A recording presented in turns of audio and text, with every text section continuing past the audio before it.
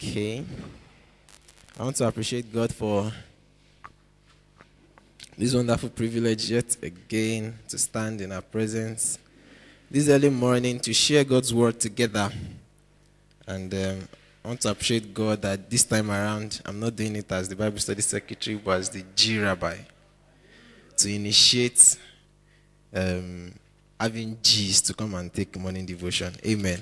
Probably be my last morning devotion. It's not impossible. Okay, let's open our Bibles to John chapter 8. I also appreciate the leadership of the house for deeming it fit to, even while we were not yet G's, by faith, write it there, that G Rabbi will take morning devotion today. And God saw your faith and accounted it for reality. Chapter 8. Our anchor text is in verse 36, but I'd like us to start from verse 31. I'll be fast. We probably will read many scriptures. I actually don't know what exactly we want to say, but I trust God that in your mouth, and I'll feel it and it will say something. The title is Exercise Your Freedom, and it's meant to be an exhortation. And exhortations are meant to charge you up to a point where you want to begin to act in that light. John chapter 8, I'm reading from verse 31 from the New Century Version. It says, "So Jesus said to the Jews who believed in him, if you continue to obey my teaching, you are truly my followers. Then you will know the truth, and the truth will make you free." They answered, "We are Abraham's children, and we have never been anyone's slave. So why do you say we will be free?"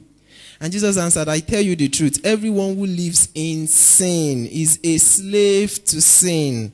And a slave does not stay with a family forever, but a son belongs to the family forever.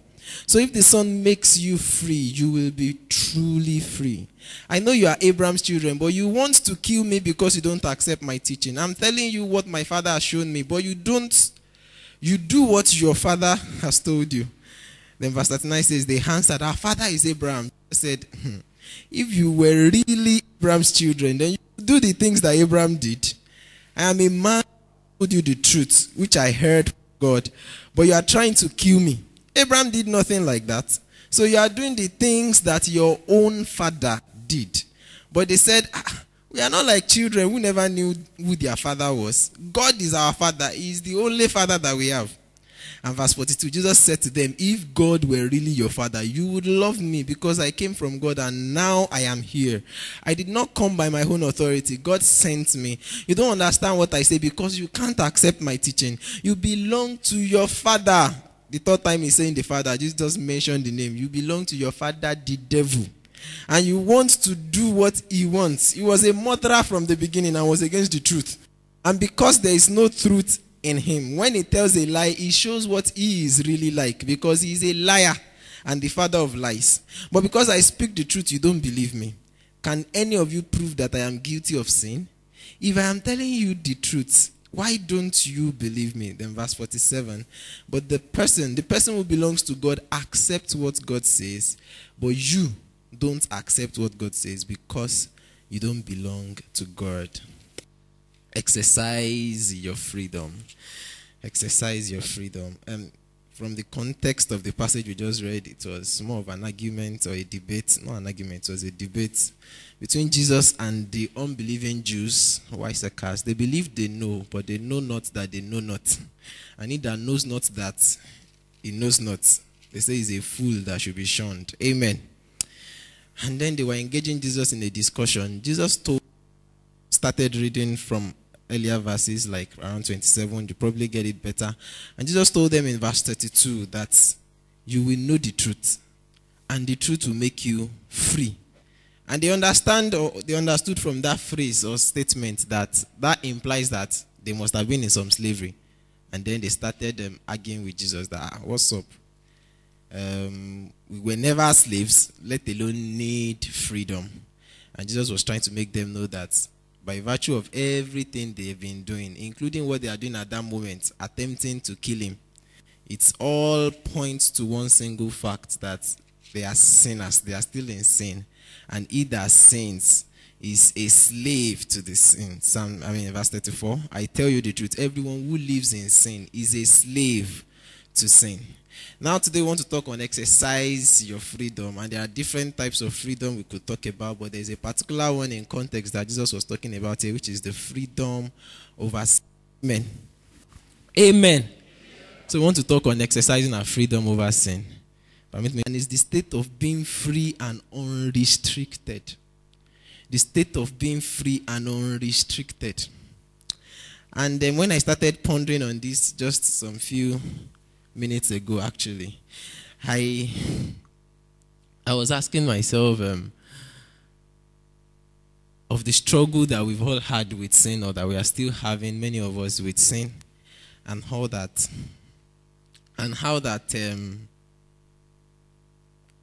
it just looks pretty much difficult for a Christian to come out and say, I am free, or I have freedom, literally, over sin. Amen.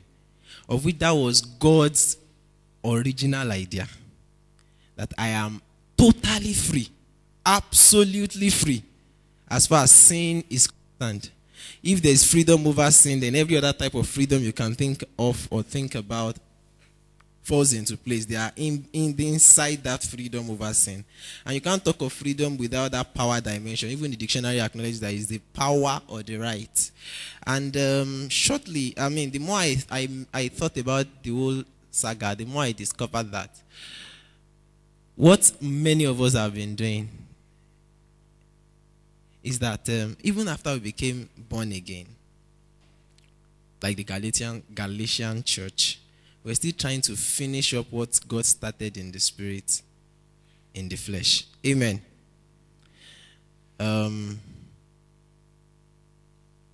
What is sin? The Bible says sin is the transgression of the law. Should we start from there? Okay. 1 John chapter 3. We will open quite a number of scriptures. The scriptures will speak for itself, so that it won't preach some licentiousness, and of course I'll balance everything. 1 John chapter 3, verse scripture from here so that everybody can hear. I know not everybody brought a Bible. The person who sins breaks God's law. Yes, living against God's law. KJV says sin is the transgression of the law. To transgress is to break. Amen. Sin is the transgression of the law. And when a Christian becomes a Christian, when a person becomes a believer, when you are born again and you become saved, amen, the Bible makes us know that we are not under the law. We are under a new law. Romans chapter 8, for the law of the law of the Spirit of life in Christ Jesus has set them free from the law of sin and death. What is the law of sin and death? The law of sin and death are all those injunctions you see in the Old Testament, including the 10 Commandments. When I come and tell you now that you are not meant to be living by the 10 Commandments, it sounds heretical. Amen. In this particular passage we read, they were arguing based on the fact that they were children of Abraham. They said, we are children of Abraham. We did this, we did that. Abraham lived at a time when there was no law. Amen. He lived at a time, now we pay tithes because we believe Bible says you should pay tithes. Abraham paid tithes when there was no such law that paid tithes. He paid tithes to Melchizedek out of the understanding and dimensions of God he has gotten. One of the reasons why I respect my namesake in the Bible, Joseph, is while he was saying, how shall I do this great wickedness and sin against God? There was no law that said, thou shalt not commit adultery. It was still years ahead that those laws will come. But they lived at a dispensation when law was not yet, as it were, given, and yet they lived a life that was pleasing to God. That is a tip of the iceberg as far as the panoramic view of what God is expecting is concerned. When you become a Christian, you are absolutely under a new law. The Bible calls the law of liberty in KJV, or the law that sets free in many other translations. And that law is the truth. You shall know the truth, or the law that sets you free. And that law sets you free. That law is the law of love. Everything is summarized in that singular law, the law of love. And love is boundless, literally. So if you want to fully explore your freedom as a Christian, you almost think you are free to do anything, anyhow, anyway. That is the other extreme of this message that some fanatics have preached. But that's not true. Because even God himself, something governs him, and that is love. Amen. And when love takes over, when the truth or the law of liberty takes over your life and it becomes what determines your steps, determines your action. We saw the dictionary definition of freedom to be in three dimensions: acting, speaking, and thinking freely. Bible was saying in Psalm 19 that let my spoken words and my silent thoughts be acceptable to you. When a Christian can live at a dimension where his thoughts, his words, and of course his actions ultimately are all in alignment with the truth, not the law. The reason why many of us keep feeling guilty when we fall short, as it were, is because we are still weighing this new life on the old scale that has passed. And so you keep thinking you are falling short of something. Let's read some scripture so that it won't just sound like I'm introducing something that is extremely... It's a dangerous ground to tread as Christians anyway, or to teach and preach. And many people shy away from it, but this is the truth. And once you know it, you know it. Amen. Okay, let's go to James chapter 2. James chapter 2, verse 8.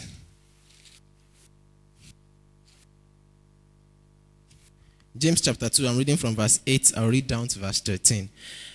This royal law is found in the scripture. Love your neighbor as you love yourself. If you obey this law, you are... But if you treat one person as being more important than the other, you are sinning. You are guilty of breaking God's law. A person who follows all of God's law but fails to obey even one command is guilty of breaking all the commands in that law. The same God who said you must not be guilty of adultery also said you must not murder anyone. So if you do not take part in adultery but you murder someone, you are guilty of breaking all of God's law. And in everything you say and do, speech and action, say and do, remember that you will be judged by the law that makes people free. That's another type of law entirely. And if you keep remembering that there is a different law, the law of grace, the law of mercy, the law of truth, the law of life, that will be used in judging you, then the next verse says, so you must show mercy to others too. Or else God will not show mercy to you when he judges you. But the person who shows mercy can stand without fear at the judgment, because you now live at God's mercy. But God's mercy is not a thing to abuse. Amen. And neither is his grace something to take for granted. He frowns at people that attempt it. Amen. Okay, James chapter 1. Still in that same James, verse 25. Verse 25. But the truly happy people, if you want to be truly happy, the truly happy people are those who carefully study God's perfect law that makes people free. And they continue to study it. They do not forget what they heard, but they obey what God's teaching says. Those who do this will be made happy. God's perfect law that makes people free is talking of God's word. Amen. Hebrews chapter 10. I think does a lot of justice to the whole thing. Hebrews chapter 10 from verse 26. Okay, let me start from verse 1. I'll read 1 to 4. The law is only an unclear picture of the good things coming in the future. It is not the real thing. The people under the law offer the same sacrifices every year, but these sacrifices can never make perfect those who come near to worship God. If the law could make perfect, the sacrifices would have already stopped. The worshippers would be made clean, and they would no longer have a sense of sin. A sense of sin. But these sacrifices remind them of their sins every year, because it is impossible for the blood of bull goat to take away sins. Amen. Verse 9b says that God ends the first system of sacrifices so that he can set up the new system. And because of this, we are made holy through the sacrifice Christ made in his body once and for all time. Once and for all time. Every day the priests stand to do their religious service, often offering the same sacrifices. And those sacrifices can never take away sins. But after Christ offered one sacrifice for sins forever, He sat down at the right side of God. And now Christ waits there for his enemies to be put under his power. With one sacrifice, he made perfect forever those who are being made holy. They are made perfect forever, but at the same time, they are still in the process of being made holy. And then Bible says in verse 15, the Holy Spirit also tells us about this. First, he says, this is the agreement I will make with them, quoting from Jeremiah. This is the agreement I will make with them at that time, says the Lord. I will put my teachings in their hearts and write them on their minds. And then he says, their sins and the evil things that they do, I will not remember anymore. And now, when these have been forgiven, there is no more need for a sacrifice for sins. Verse 26. If we decide to go on sinning after we have learned the truth, you can't learn the truth and actually continue sinning, because the truth makes you free. If we decide to go on sinning after we have learned the truth, there is no longer any sacrifice for sins. There is nothing but fear in waiting for the judgment and the terrible fire that will destroy all those who live against God. Anyone who refused to obey the law of Moses was found guilty from the proof given by 2 or 3 witnesses, and he was put to death without mercy. So what do you think should be done to those who respect the Son of God, who look at the blood of the agreement that made them holy as no different from others' blood, who insult the Spirit of God's grace? The Spirit of God's grace. When you want to attempt to finish what God started in the Spirit by your power, you are insulting God's grace. Amen. I'll take some few more, then try and make a balance and tie everything together. Still in that Hebrews. Let's see Hebrews chapter 7. Hebrews 7 verse 19 says, the law of Moses could not make anything perfect. It could not. But now a better hope has been given to us. And with this hope, we can come near to God.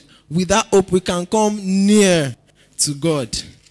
Verse 11 of the same chapter and verse 12 says, the people were given the law concerning the system of priests, Levi, but they could not be made perfect through that system. So there was a need for another priest to come, a priest like Melchizedek, not Aaron. And when a different kind of priest comes, the law must be changed too. The priesthood changed, so the law has to change. So the law of sin and death gave way or paved way for the law of the Spirit of life. And when the higher law comes, the weaker law gets dismissed.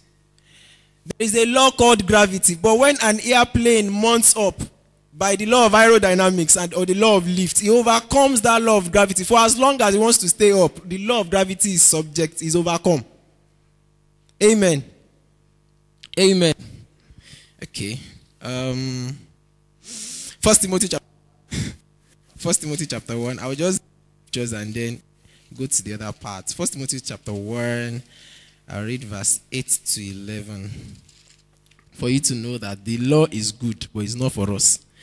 Okay, it says, but we know that the law is good if someone uses it lawfully.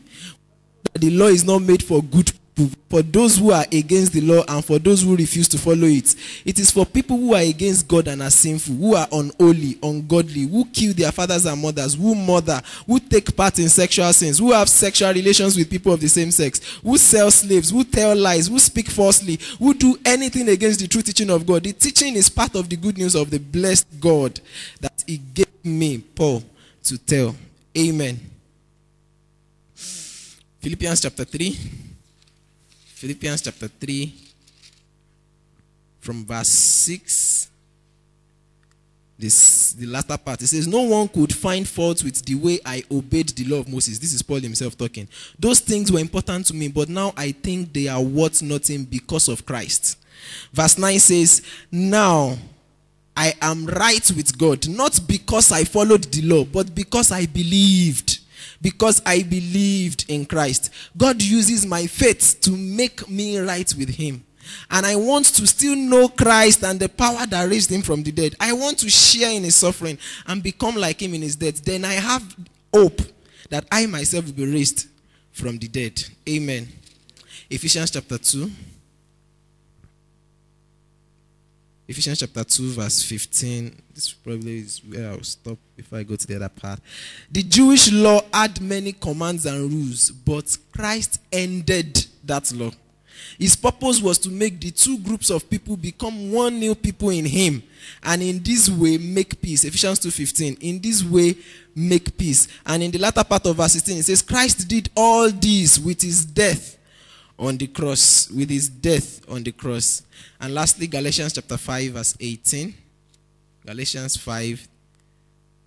Let me just pick that verse 18. There are many verses I would have loved us to read there.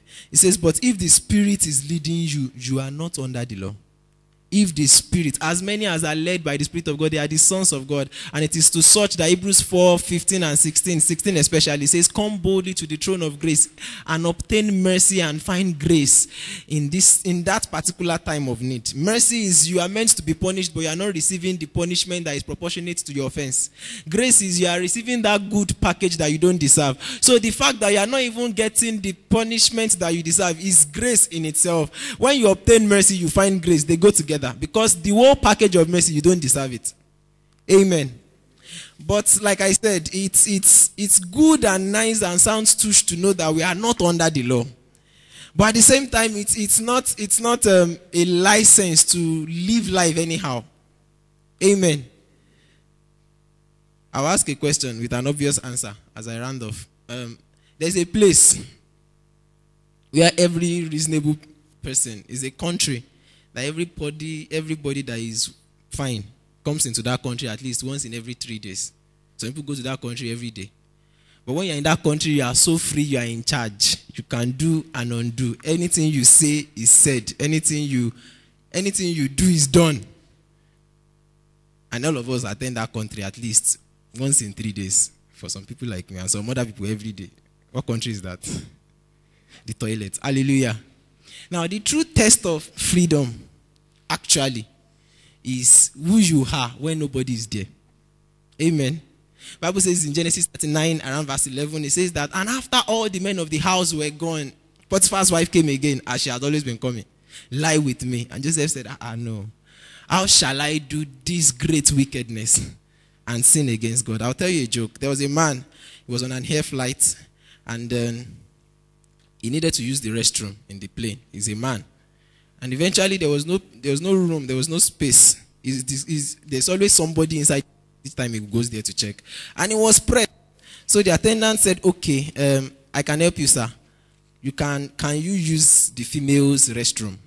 But if you are going to use the female restroom, just ensure that you enter JJ, do what you do and come out. Don't press any buttons, because there are some buttons in the female restroom that the male restroom does not have. The man said, Shebi, it's for me to quickly do this thing. Let me go inside. And the man went in. And of course, he did what he had to do. And then after he had been relieved, that's always our problem. When you are now relieved and you feel fine and better, that's when you now remember that, okay, they said there are some buttons here, safe. And he was like, okay, who will know if I press anything? Shebi, I'm inside the toilet now. Nobody sees me. Everybody respects your privacy when you're inside the toilet.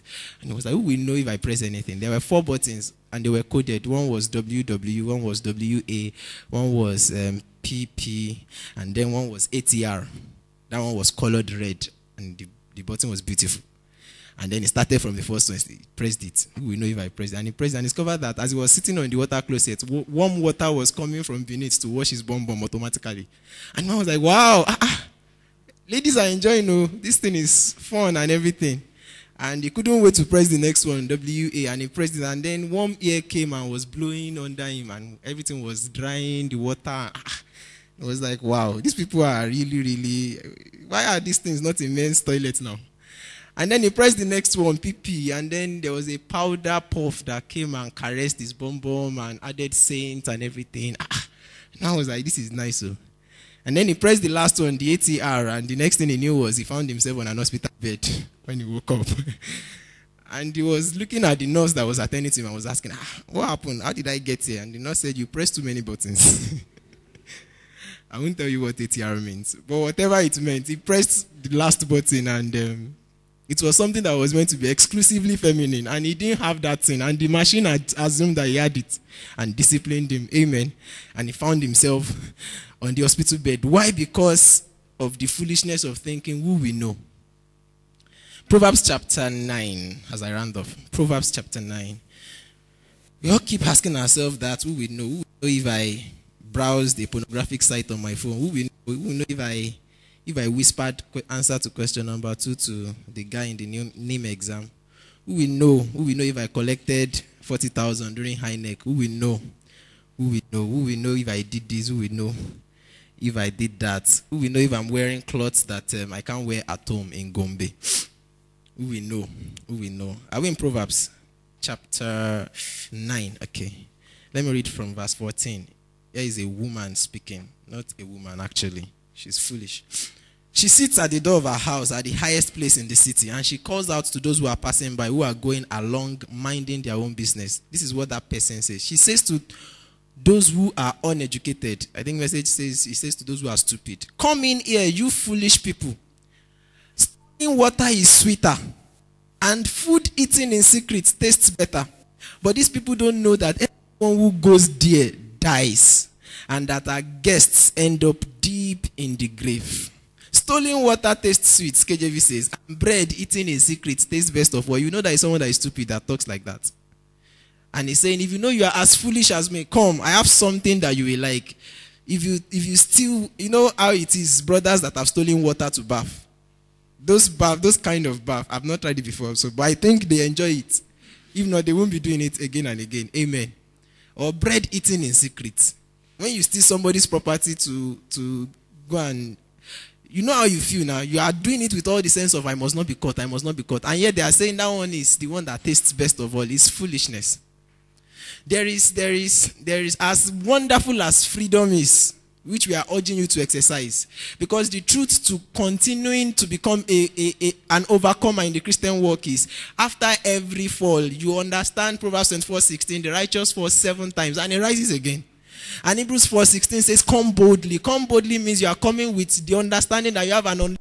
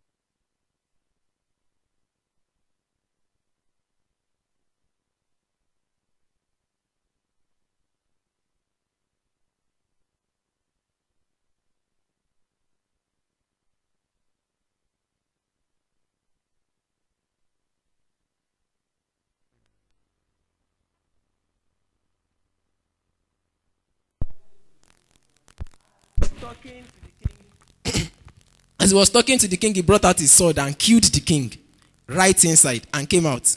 And because the people respected the privacy of the king, God's Word translation in Judges 3:24 says they thought the king was in the toilet, was using the toilet. So they had to respect that privacy. They didn't go in.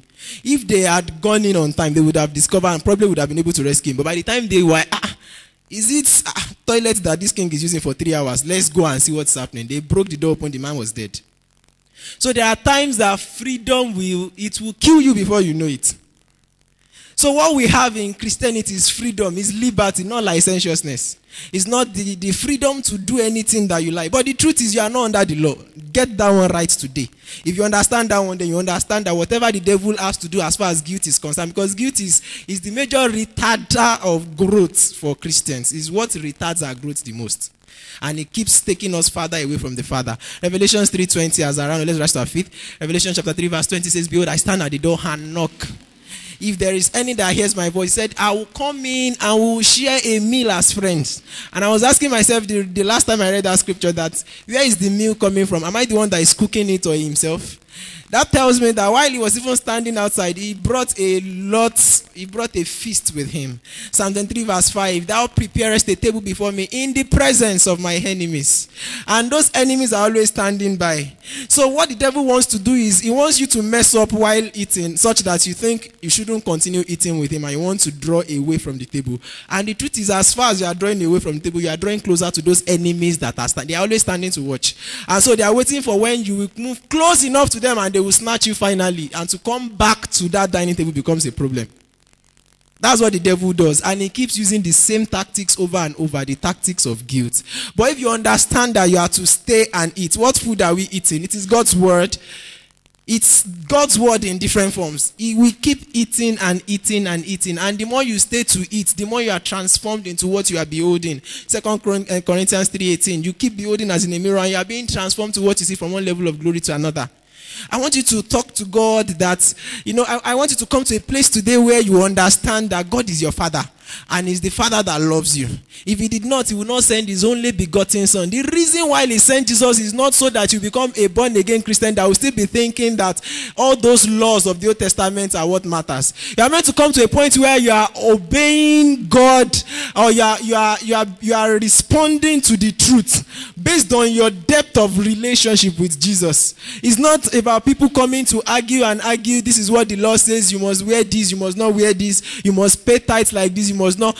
Those things are not meant to be motivated by law. They are meant to be motivated out of your love for the master and for your neighbor.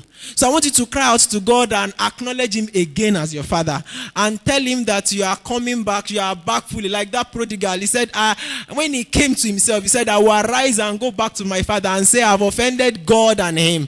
I want you to go back to that God, because he's waiting with open embrace to welcome you back. And this time around, tell him you have come to stay. Tell him you have come to stay. Tell him you have come to eat. Tell him you have come to be a part of the dining that he has prepared. Tell him the door is now opened and you are tired of eating the crumbs you've been eating. You want to be satisfied in the lavish dinner he has brought for you. And you don't just pray it in prayer now and stop. Obeying God is practical. Believing is very practical. You have to take it to the level of ensuring that you communicate with him every day. You have continuous, unbroken koinonia with him. You are feasting continually. You are meditating a scripture in your heart continually. You are praying and building up yourself in your most holy faith, praying in the Holy Ghost continually. You are doing good to all men, especially those of the household of faith, continually. You are exercising every of those graces that he has deposited in you as a divine deposit continually. Father, we thank you. We give you all the praise.